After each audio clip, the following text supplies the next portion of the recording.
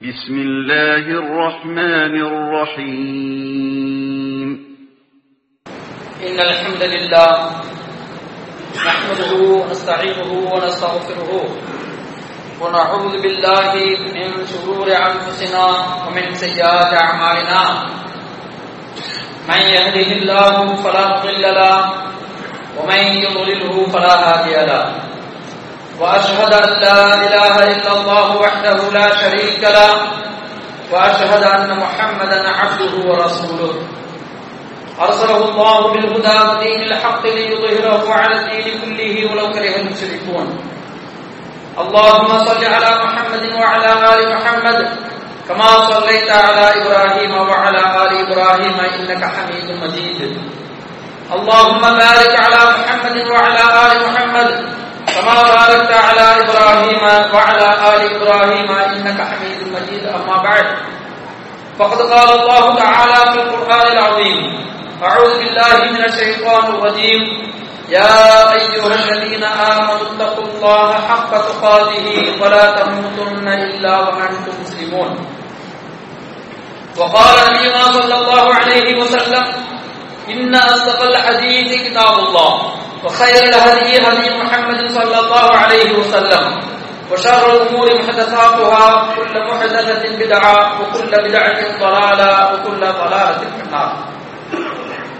எல்லாம் அல்ல அல்லாஹ்வின் நல்லடியார்களே, கண்ணியத்திற்குரிய பெரியோர்களே, சகோதரர்களே, நண்பர்களே, அல்லாஹ் ஜல்லஷானஹு தஆலா அவரின் கருணையினால் நாம் இன்று தமிழர் சமுதாயமாகிய தமிழ் சமூகம், குறிப்பாக இந்த ஜுபைல் மாநகரில் இஸ்லாமிய தாவா சென்டர் மூலமாக ஒரு நாள் இஸ்லாமிய கருத்தரங்கம் நடைபெற்றுக் கொண்டிருக்கின்ற இந்த தருணத்தில் ஜும்ஆவுடைய முறையாக அந்த தலைப்புகளில் இன்று கூறப்படுகின்ற, பேசப்படுகின்ற, உரையாடப்படுகின்ற அந்த தலைப்புகளிலே அதனுடைய தொடர்ச்சியாக இஸ்லாம் கூறும் சமூகவியல் என்கின்ற அந்த தலைப்பை இந்த உரையிலே பேசுவதற்கு நான் பணிக்கப்பட்டுள்ளேன்.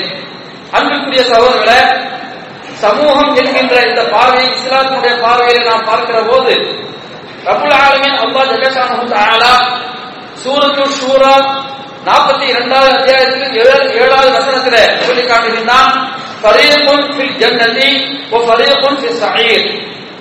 இறைவனுடைய பார்வையில, இஸ்லாமிய பார்வையில, குர்ஆனுடைய கூற்றுல இந்த உலக சமுதாயம், உலக சமூகம் இரண்டு பிரிவினர் தான். ஒன்று சொர்க்கத்திற்குரிய பிரிவு, மற்றொன்று நரகத்திற்குரிய ஒரு பிரிவு. ஃபரீகுன் ஃபில் ஜன்னah வ ஃபரீகுன் ஃபிஸ் ஸஈர். அன்புக்குரிய சகோதரர்களே, இந்த சமூகத்துல சிறந்த சமூகம் என்பதனையும் ரப்புல் ஆலமீன் அல்லாஹ் ஜல்லஷானஹு தஆலா சொர்க்கத்தினுடைய சமூகம் என்கின்ற ஒரு ஒற்ற வரியிலே இன்றைய காலகட்டத்தில் ஒற்ற கோரிக்கைகள் அதிகமாக இருக்கின்றது தமிழகத்தில். ஆனால் ஒற்ற வரியிலே ஃபரீகுன் ஃபில் ஜன்னah என்று ரப்புல் ஆலமீன் அல்லாஹ் ஜல்லஷானஹு தஆலா கூறாமல் 3வது அத்தியாயத்தில் 110வது வசனத்தில் நாம் எல்லாம் அதிகமாக இந்த வசனத்தை மேடைகளிலே உலமாக்கள் மூலமாக கேட்டிருக்கின்றோம். குன்தும் கைர உம்மத்தின் உக்ரிஜத் லின்னாஸி தஅமுரூன பில் மஅரூஃபி வ தன்ஹவுன அனில் முன்கர் வ து'மினூன பில்லாஹ். இந்த வசனத்தினுடைய அடிப்படையில் அல்லாஹ் ஜல்லஷானஹு தஆலா சமூகம் என்கின்ற அந்த சமூகத்தில் நல்ல சமூகம் எது, உங்களிலே சிறந்த ஒரு சமூகம் எது என்றால் நன்மையை ஏவி தீமையை விளக்கக்கூடிய ஒரு சமூகம் தான் சிறந்த சமூகம் என அல்லாஹ் ஜல்லஷானஹு தஆலா இந்த இடத்தில் சுட்டிக்காட்டுகின்றார். மற்றபடி ஏழைய வணக்க வழிபாடுகள் அல்லது ஹராமான காரியத்திலிருந்து விளக்கக்கூடிய, விலகிக்கக்கூடிய அந்த விஷயங்கள் எல்லாம் கொள்ளாமல் சுருக்கமாக சொல்லிவிட்டால் நன்மை ஏவி தீமையை விளக்கக்கூடிய ஈமான் கொண்ட அந்த சமூகம் தான் சிறந்த சமூகம் என்கின்ற அடிப்படையில் அல்லாஹ் ஜல்லஷானஹு தஆலா சுட்டிக்காட்டுகின்றார்.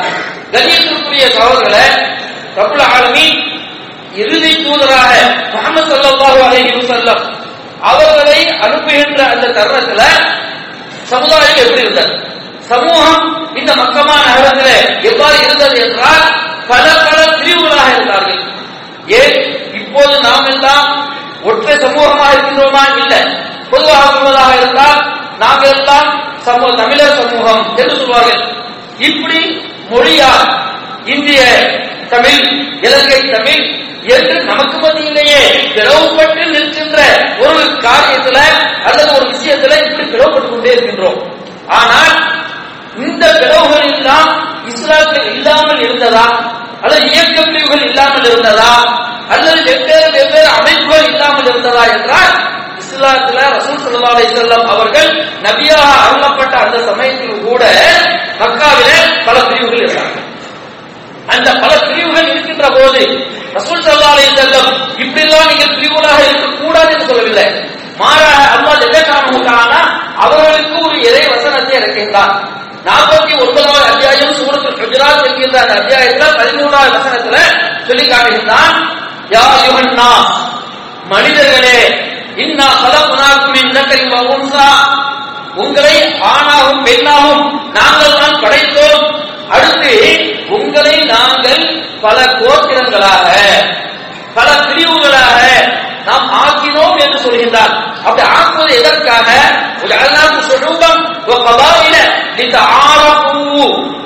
நீங்கள் ஒருவர் மற்றவர்களை தெரிந்து கொள்வதற்காக வேண்டி. இப்ப இலங்கை தமிழர் யார், இந்திய தமிழர் யார், அல்லது தமிழ் இந்தியாவை பொறுத்தவரை ஆந்திராவை சார்ந்தவர் யார், கர்நாடகத்தை சார்ந்தவர் யார் என்றெல்லாம் நமக்குள் பிரிந்து இருப்பதல்ல, மாறாக அறிமுகப்படுத்திக் கொள்வதற்காக வேண்டி ரப்பல் ஆலமீன் அல்லாஹ் ஜல்லஷானஹு தஆலா மக்காவுடைய வாழக்கூடிய அந்த நேரத்தில் கூட ஸல்லல்லாஹு அலைஹி வஸல்லம் அவருடைய காலத்தில் குறைஷ் கோத்திரத்தார்கள் இருந்தார்கள், மக்தூமி கோத்திரத்தார்கள் இருந்தார்கள். மதீனாவுக்கு சென்ற போது கூட அங்கே எப்படி இருந்தாங்க? மக்காவிலிருந்து போனவர்களுக்கு பேரு முஹாஜிரீன்கள் என்றும், மதீனாவிலே உதவி செய்தவர்களுக்கு பேர் அன்சாரி என்றும் அங்கேயும் இரு பிரிவினர்களாக இருந்தார்களா இல்லையா? அதை விட மோசமான பிரிவுகள் இருந்தார்கள். இது அன்சாரி தோழர்களும் முஹாஜிரீன்களும் இஸ்லாமுடைய அடிப்படையில இருந்த ஒரு நல்ல சமுதாயம் இல்லையா? அதே நேரத்துல அந்த மதீனாவில அவுஸ் ஹஸரத் என்கின்ற பிளவுபட்ட ஒரு சமுதாயம், ஒருவர் மற்றொருவரை சில காரியங்களுக்காக பல வருடங்களுக்காக சண்டையிட்டுக் கொண்டிருந்த அந்த சமுதாயம், அந்த சமூகம் இருந்தது.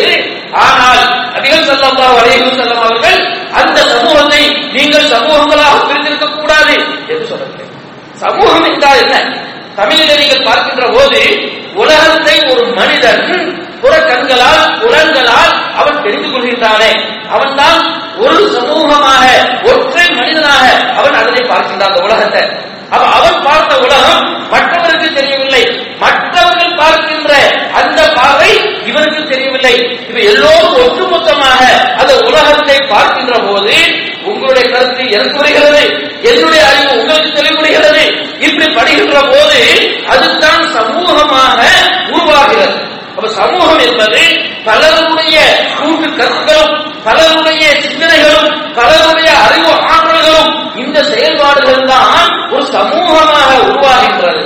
அந்த சமூகத்துல பல பிரிவுகள் இருந்தாலும் கூட இஸ்லாமுடைய பார்வையில அது எப்படி இருக்க வேண்டும் என்றால், குர்ஆன், ஹதீஸ், இறைவனுடைய மார்க்கம், எது நன்மை எது தீமை இவைகளெல்லாம் தெரிகின்ற, அதனை புரிந்து அதன்படி அடிப்படையில செயல்படக்கூடிய ஒரு சமுதாயமாக ஆக வேண்டும் என்பதனைத்தான் அல்லாஹ் ஜல்லஷானஹு தஆலா விரும்புகின்றார். இதுதான் இஸ்லாம் போரும் சமூகவியல். சமூகம் என்பது நீங்கள் பிரிந்து கிடக்கின்ற, அதனை பிளவுபட்டு அதனை விவகாரமாக பேசிக்கொண்டு தெரிந்து கொள்வதற்காக அல்ல, மாறாக அந்த சமூகங்கள் எல்லாம் ஒற்றை நோக்கத்தோடு நாம் எல்லாம் சொர்க்கத்திற்கும் நுழைய வேண்டும் என்கின்ற அந்த சிந்தனை ஆற்றலோடு குர்ஆன் ஹதீஸ் அடிப்படையிலே தன்னுடைய வாழ்க்கையை அமைத்துக் கொள்வதற்காக இதற்காக ஏற்படுத்தப்படக்கூடிய சமூகம் வெற்றிக்குரிய சமூகமாக மாறும் என்பதிலே சந்தேகம் கிடையாது.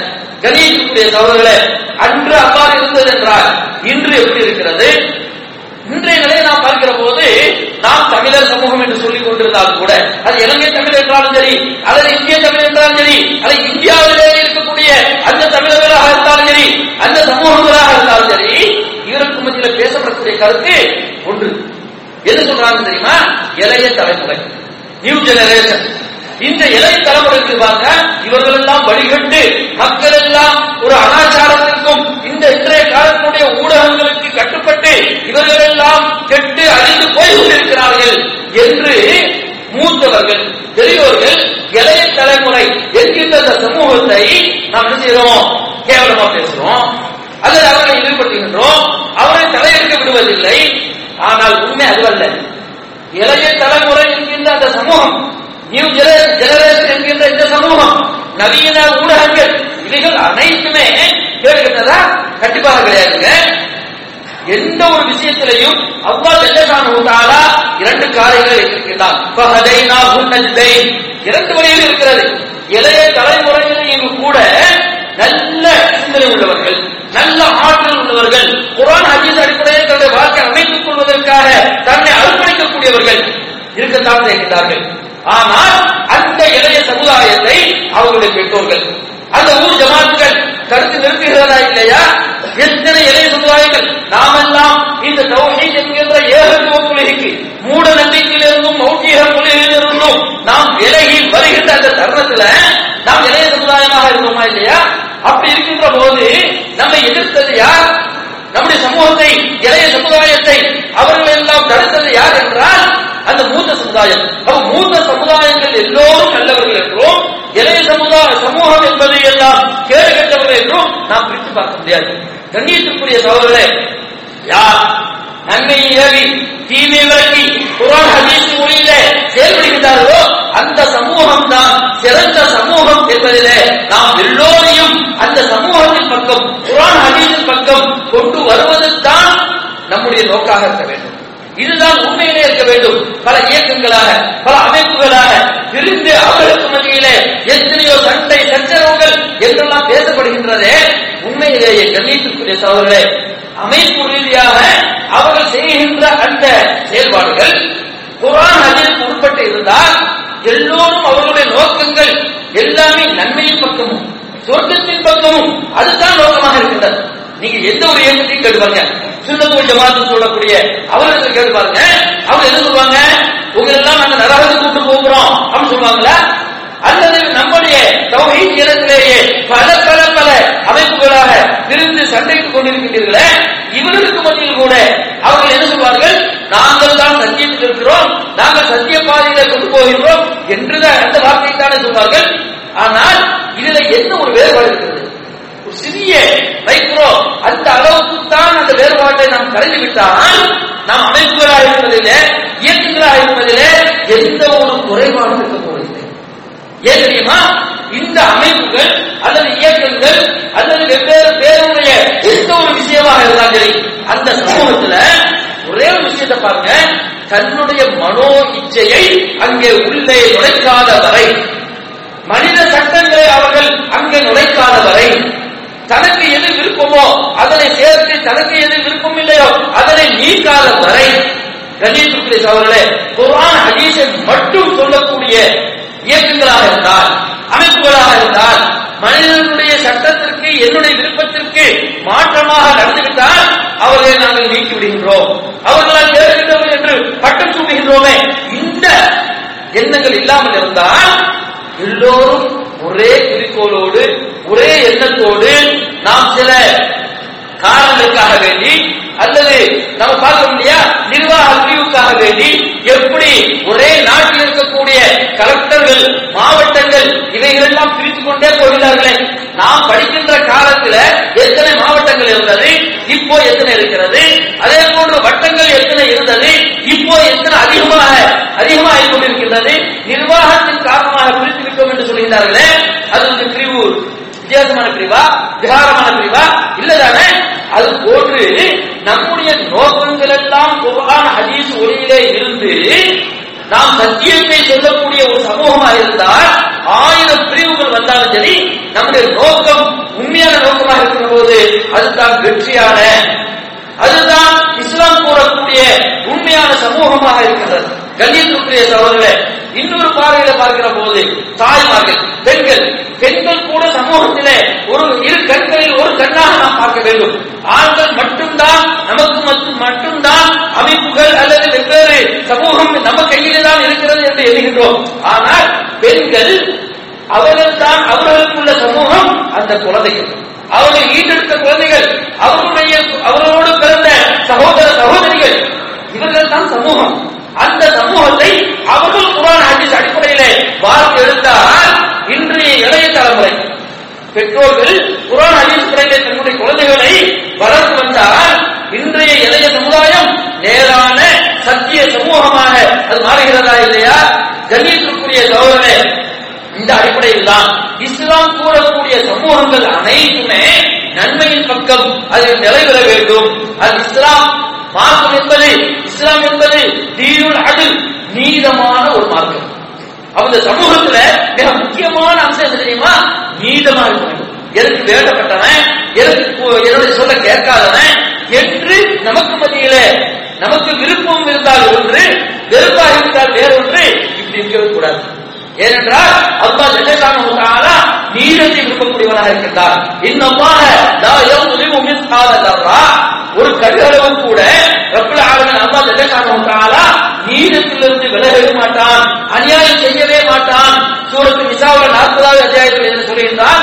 அதே போன்று கண்ணியத்துக்குரிய சகோதரர்களே, இன்னல்லாஹ லா யظلم الناس شيئا, 10வது அத்தியாயம் சூரா யூனுஸ்ல 44வது வசனத்தில் சொல்லி காட்டுகின்றான், அல்லாஹ் ஜல்லல்லாஹு தஆலா மனிதர்களுக்கு ஒருபோதும் அநியாயமே செய்ய மாட்டான். இதனைத்தான் இந்த குத்பாவுடைய இறுதியில அதிகமான சத்தீவுகள் மெம்பர் படையிலே இருந்து அவர் இறங்குகின்ற போது ஒரு வசனத்தை ஓதி காட்டுவார்கள். என்ன வசனம்? சூரத்துல் நஹல் 16வது அத்தியாயத்துல 90வது வசனத்தில் ஓதி காட்டுவார்கள். இன்னல்லாஹ யஅமுரு பில் அத்லி வல் இஹ்சானி வ ஈதாஇ தில் குர்பா வ யன்ஹா அனில் ஃபஹ்ஷாஇ வல் முன்கரி வல் பகி யஇதுக்கும் லஅல்லக்கும் ததக்கரூன். இதையெல்லாம் நீங்கள் செவியுற்றீர்கள். இதுதான் அல்லாஹ் ஜல்லல்லாஹு தஆலா நபிகள் நாயகம் ஸல்லல்லாஹு அலைஹி வஸல்லம் அவர்கள் மூலமாக ஒரு சிறந்த சமுதாயத்தை உருவாக்குவதற்காக இந்த குத்பா மேடையில மக்கள் பெருந்திரளாக கூடுகின்ற இந்த நேரத்தில் இந்த இதனை நிறைவுற்றக்கூடிய இந்த வசனத்தை ஸல்லல்லாஹு அலைஹி வஸல்லம் சொன்னார்கள். அல்லாஹ் ஜல்லல்லாஹு தஆலா அந்த வசனத்தில் என்ன சொல்கிறார்? இன்னல்லாஹ யஅமுரு பில் அத்ல், நீதத்தை ஏவுகிறான். நீதம் கட்டாயமாக தேவைப்படுகின்ற ஒன்று. நீதம் தவறாமை, அதுதான் உண்மையான சமூகமாக இருக்க வேண்டும். அதுதான் உண்மையான சமூகத்திற்கு உண்டான அடித்தளமாக இருக்கின்றது. கண்ணியத்திற்குரிய சகோதரர்களே, நீதத்தை பற்றி நாம் சொல்வதாக இருந்தால்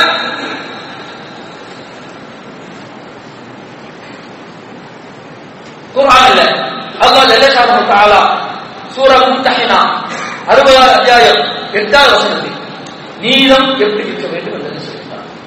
நீதம் என்று சொன்னா குடும்பத்திற்குள்ள பிள்ளைகளுக்கு மத்தியில கூட சில வேறுபாடுகள் பார்க்கிறாங்க. அந்த வேறுபாடு என்ன? மூத்த பிள்ளையா இருந்தா அந்த தாய்க்கு ரொம்ப பாசமா இருக்கும். அதுல பொம்பளை பிள்ளையா இருந்தா அந்த பிள்ளை தாயோட தந்தை மேல பாசமா இருக்கும். இப்படி இந்த பாசங்கள்ல வேறுபடுத்துவாங்க. அந்த பாசம் வேறுபடுவதை நீதம் என்று சொல்லுவோம். ஏன்னா ரசூல் ஸல்லல்லாஹு அலைஹி வஸல்லம் அவர்கள் கூட தங்களுடைய மனைவிமார்கள் மத்தியில உம்முல் முஃமினீன் ஆயிஷா ரலியல்லாஹு தஆலா அன்ஹா அவர்கள் மீது அளப்பரிய அன்பு வைத்திருந்தார்கள். அவர் கேட்கிற போது எல்லாருக்கும் சமமாகத்தானே நீங்க பார்க்க வேண்டும் என்று சொல்கின்ற போது இது இறைவன் பாசத்தை சிலருக்கு சிலர் மீது அதிகமாக வைக்கின்றான். இது நீதத்தில் சேராங்க. பாசம் அன்பு இவைகளில் வேறுபடும்.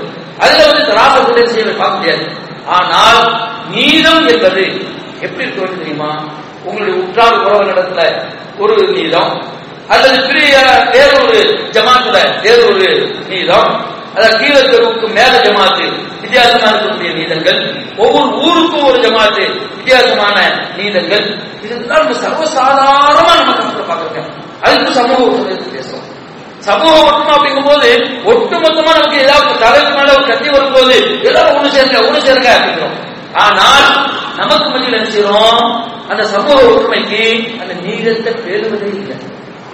அல்லாஹ் ஜல்லல்லாஹு தஆலா இவைகளுக்கெல்லாம் மேலாக என்ன சொல்றாங்க தெரியுமா? சமூகம் அப்படிங்கும் போது தமிழர் அப்படின்னு சொல்லும் போது அங்க யாரா இருக்கா? முஸ்லிம்கள் இருக்கிறாங்க, முஸ்லிம் அல்லாதவர்களும் இருக்கிறார்கள், எல்லாரும் இருக்கிறாங்க. அப்படி இருக்கின்ற அந்த சமூகத்துக்கு கூட சமூகம் இஸ்லாமிய சமுதாயம், இஸ்லாமிய சமூகம் சொல்ல பொதுவாக சமூகம் அப்படிங்கும் போது அல்லாஹ் ஜல்லல்லாஹு தஆலா அந்த வசனத்தில் என்ன சொல்றார் தெரியுமா? லா யன்ஹாகுமுல்லாஹு அனில் லதீன லம் யுகாத்திலூகும் ஃபித்தீனி வ லம் யுக்ரிஜூகும் மின் தியாரிக்கும் அன் தபர்ரூஹும். சுப்ஹானல்லாஹ். அவர்கள் மாற்று மதத்தவர்களாக இருந்தால் தான் உங்களிடத்தில் இஸ்லாமிய ஆட்சி அதிகாரம் இருக்கிறது, உங்களிடத்தில் இஸ்லாம் இருக்கிறது, நீங்கள் தான் அதிகார வர்க்கத்தில் இருக்கிறீர்கள், நீங்கள் தான் முதலாளியா இருக்கிறீர்கள், நீங்கள் தான் அந்த இடத்துல மேலதிகாரியாக இருக்கிறீர்கள், எப்படி விதமாக வச்சுக்கிறீங்க. அப்படி இருக்கின்ற போது உங்களுடைய செயல்பாடு எப்படி இருக்க வேண்டும் தெரியுமா? அந்த வர்க்கூஹும் நீங்கள் அவர்களுக்கு நன்மைகளே செய்யுங்கள். அவர்களுக்கு நீளமாக நடந்து கொள்ளுங்கள். அவர்கள் யார் என்றால், நல்ல இந்த ஒரு வசனத்துல அல்லாஹ் ஜல்லஷானஹு தஆலா ஒரே ஒரு விதியை, ஒரே ஒரு நிபந்தனையை இருக்கின்றான். அவர்கள் உங்களோடு சண்டை சச்சரவு செய்யாமல், கொலைவெறி தாக்குதல் பண்ணாமல், உங்களை உங்களுடைய இல்லங்களிலிருந்து விரட்டி அடிக்காமல் இருந்தால், உங்களோடு பக்கத்தில் இருக்கக்கூடியவர்கள் நம்ம எப்படி சொல்றோம், மாமா மச்சனாக இருந்தோம் சொல்றோமா இல்லையா? இப்போ எல்லோரும் நாம் உடற்பிறவா சகோதரனாக இருந்தோம் என்று சொல்கின்றோமே. இவர்களுக்கு மத்தியில வேறு எங்கிருந்தோ வந்தவர்கள் தமிழர்களுக்கு மத்தியில, தமிழர் சமூகத்துக்கு மத்தியில பிரிவினை ஏற்படுத்துகின்றார்கள் என்று சொல்கின்றோமே. இதனைத்தான் அல்லாஹ் ஜல்லஷானஹு தஆலா சொல்கிறார், உங்களை விரட்டாத வரை நீங்கள் ஒருவர் மற்றவர்களோடு அன்தபர்ரூஹும் வதுக்ஸிது இலைஹிம், அவர்களோடு நீங்கள் ஒற்றுமையாக இருங்கள், அவர்களுக்கு உபகாரமாக இருங்கள் என ரப்பல் ஆலமீன் அல்லாஹ் ஜல்லஷானஹு தஆலா சொல்லக்கூடிய இந்த விஷயத்துல இன்னும் நம்முடைய சமூகம் சிறந்த சமூகமாக இருப்பதற்கு அல்லாஹ் ஜல்லஷானஹு தஆலா ஆரம்பத்துல 92வது வசனத்தில் சொல்லி காட்டுகின்றான், லன் தனாலுல் பிர்ர ஹத்தா துன்ஃபிகு மிம்மா துஹிப்பூன். நாம் உண்மையான நேர்மையான ஒரு சிறந்த சமுதாயமாக சமூகமாக ஆக வேண்டும் என்றால் எப்படி இருக்க வேண்டும்? நீ எதனை விரும்புகின்றாயோ, உனக்கு எது தேவை என்று நினைக்கின்றாயோ அதனை பிறருக்கு கொடுக்காத வரை, எல்லாரும் செல்வத்துக்கும் காசுக்கும் பணத்துக்கும் உணவுக்கும் மட்டும் நம்ம சொல்லுவோம். மிம்மா என்றால் பொருள் மட்டுமல்ல, எல்லா விஷயங்களையும் எனக்கு எது நல்லது என்று நான் நினைக்கின்றனோ, எனக்கு எது சாதகம் என்று நினைக்கின்றேனோ அதனைத்தான் மற்றவருக்கும் நான் நினைக்க வேண்டும். இதற்கு நான் ஸல்லல்லாஹு அலைஹி வஸல்லம் சொன்னார்கள், லா யுமினு அஹதுக்கும் ஹத்தா யுஹிப்ப லிஅஹீஹி மா யுஹிப்பு லினஃப்ஸிஹி. தனக்காக வேண்டி எதனை நீ நல்லது என்று நினைக்கின்றாயோ அதனை பிறருக்கும், உன்னுடைய சகோதரனுக்கும் அதனை விரும்பாத வரை பரிபூர்ணமான முஃமினாக இல்லை என்று நபிகள் நாயகம் ஸல்லல்லாஹு அலைஹி வஸல்லம் அவர்கள் சொல்வதை பார்க்கின்றோம். கண்ணியத்திற்குரிய சகோதரர்களே, உண்மையான சிறந்த சமூகமாக இருப்பதற்கு நம்மிடத்தில் நேர்மை, அதுதான் மார்க்கம். அதே போன்று பிறரை தேர்ந்தெடுத்து பிறருக்காக நாம் ஈடு வாழ வேண்டும். இந்த மாதிரி சமூகம் தான் எத்தனையோ இடங்களில நம்முடைய இறைவனுடைய அந்த மார்க்கத்தை, இறைவனுடைய மார்க்கத்தில் இருக்கக்கூடிய அந்த சமூகத்தை புகழக்கூடிய விஷயத்தை பார்க்கிறோம். எத்தனை சுனாமி வந்தது, நம்மை விட அடுத்தவருக்கு உதவி செய்து இந்த சமூகம் வெற்றி பெற்றதா இல்லையா? எத்தனை இடங்களில எந்த ஒரு அமளி துணைகளாக இருக்கட்டும் அல்லது பேரறிவுகளாக இருக்கட்டும், அதிலே இஸ்லாமிய சமூகம் முன்னின்று அவர்களுக்கு உதவி புரிகிறது. பாருங்க, இதுதான் இஸ்லாம் கூறும் சமூகமாக இருக்கின்றது. இந்த சமூகம் நிலை பெறுவதற்கு நாம் ஒவ்வொருவர்களும் தயாராக இருக்க வேண்டும். அல்லாஹ் ஜல்லஷானஹு தஆலா நம்முடைய சமூக, நம்முடைய இஸ்லாமிய சமுதாய இளைஞர்களுக்கு, இன்னும் பெரியோர்களுக்கு அல்லாஹ் ஜல்லஷானஹு தஆலா ஒரு நல்ல இஹ்சானான நல்ல உள்ளத்தையும் ஈமானையும் வழங்கி பிறருக்கு ஈந்து வாழக்கூடிய சமுதாயமாக அல்லாஹ் அல்லாஹ் போதுமானவன். ஹாதா கௌலி அஸ்தக்ஃபிருல்லாஹி வ லக்கும் ஜமீஅன் அஸ்தக்ஃபிருஹு இன்னஹு ஹுவல் கஃபூர்.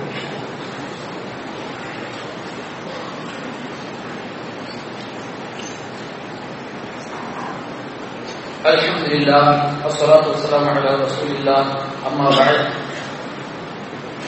கண்ணியத்திற்குரிய சகோதரர்களே, பெரியோர்களே, இஸ்லாமிய சமூகம் அது அரசியல் வாழ்க்கையாக இருக்கட்டும், ஆட்சியாளர்களாக இருக்கட்டும், அவர்களுடைய நிலைகள் எவ்வாறு இருந்தது என்றால், நாம் நீதமாக இருந்த ஒரு செய்தியை பார்த்தோம். அதே போன்று நம்மை விட பிறரை முற்படுத்தி அவர்களுக்கு உதவி புரிவதில் மிக ஈடுபாட்டோடு இருப்பதுதான் சிறந்த சமூகம் என்று சொன்னோம். இதற்கு எடுத்துக்காட்டாக முதல் ஹலீஃபாவாகிய அமீருல் முஃமினீன் அபூபக்கர் சித்திக் ரலியல்லாஹு தஆலா அன்ஹு அவருடைய வாழ்க்கையில் இருந்தோம். இரண்டாவது ஹலீஃபாகிய உமர் இப்னு கத்தாப் ரலியல்லாஹு தஆலா அன்ஹு அவருடைய வாழ்க்கையில் இருந்த ஒரு சிறு சம்பவத்தை கூறி எனது இஸ்லாம் கூறும் சமூகவியல் என்கின்ற இந்த விஷயத்தை முடிவுக்கு கொண்டு வர ஆசைப்படுகிறேன். அன்புக்குரிய சகோதரர்களே, அபூபக்கர் சித்திக் ரலியல்லாஹு தஆலா அன்ஹு அவருடைய வாழ்க்கையிலேயே மிக மிக துக்கமாக கவலையாக நடந்த ஒரு செய்தி. அவர்கள் ஈடுபடுத்த உம்முல் முஃமினீன் ஆயிஷா சித்திகா ரலியல்லாஹு தஆலா அன்ஹா அவர்கள் பற்றி உண்டான மிகப்பெரிய ஒரு அவதூறு. அந்த அவதூறு கேவலமான அவதூறாக சில மக்களால் யகூதிகளால் பரப்பப்பட்டு அது அந்த நோய் சில இஸ்லாமிய சகோதரர்களுக்கும் ஏற்பட்டு அவர்களும் கூற ஆரம்பித்தார்கள். உம்முல் முஃமினீன் ஆயிஷா சித்திகா ரலியல்லாஹு தஆலா அன்ஹா அவர்கள் யார்? ரசூலுல்லாஹி ஸல்லல்லாஹு அலைஹி வஸல்லம் அவர்களுடைய அன்பிற்குரிய ஒரு மனைவியாக இருந்தார்கள். கண்ணியத்திற்குரிய சகோதரர்களே, நபி ஸல்லல்லாஹு அலைஹி வஸல்லம் அவர்களுக்கும் கவலை, அந்த ஆயிஷாவை பெற்றெடுத்த அபூபக்கர் அவர்களுக்கும் கவலை. இந்த கவலையில் இன்னும் மிக துக்ககரமான ஒன்றாக அபூபக்கர் அவர்களுக்கு ஏற்பட்டது என்ன தெரியுமா? அபூபக்கர் சித்திக் அவர்களுடைய வாழ்வாதாரத்திலேயே அவர்களுடைய பொருளாதாரத்திலேயே வாழ்ந்த மிஸ்தாஹ் என்கின்ற ஒருவர் அவரும் சேர்ந்து கொண்டு ஆயிஷா ரலியல்லாஹு தஆலா அவரை பற்றி அந்த அவதூறை பரப்பிட்டார்.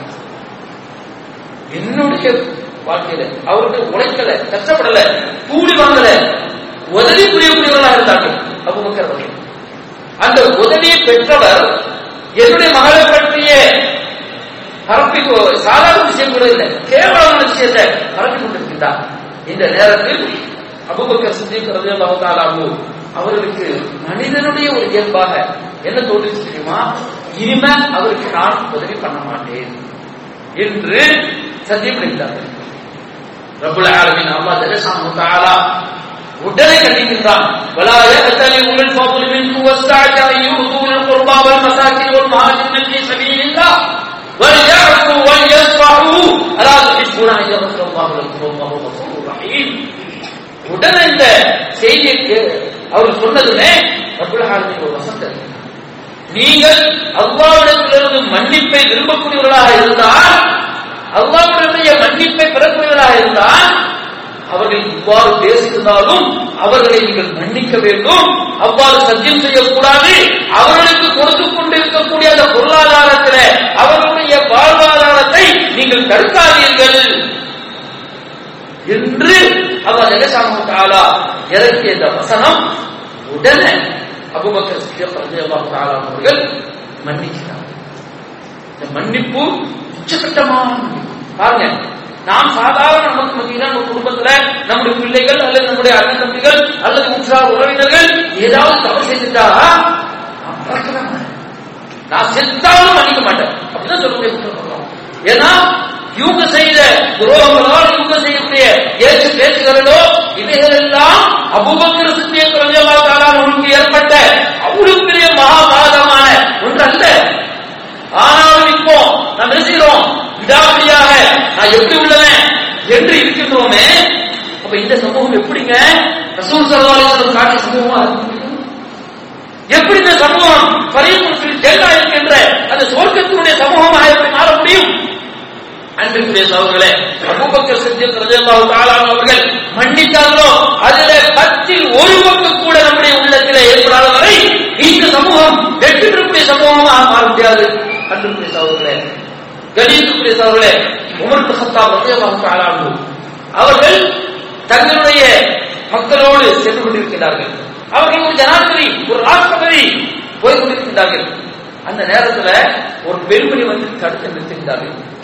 உமரே வாங்க, வயதான ஒரு மூதாட்டி நிறுத்துகிறார்கள். உடனே அந்த மக்கள் எல்லாம் விட்டுவிட்டு இவங்க என்ன செய்யறாங்க? மூதாட்டி இடத்துல போய் பேசுறாங்க, அவங்களும் பேசுறாங்க, பேசிக்கொண்டே இருக்கிறாங்க. நீண்ட நேரம் பேசுறாங்க. பேசிட்டு இந்த மக்கள் இருக்காங்களே, ஏன் உமர் வந்து அவங்களோட பேசிட்டு நம்மளோட வந்து விட்டு அங்க உட்கார்ந்து பேசிட்டு இருக்காரு என்று இவருடைய மனசுல உண்டாச்சு. ஒரு மனசுல ஏற்பட்ட பிறகு அவங்க வந்தாங்க.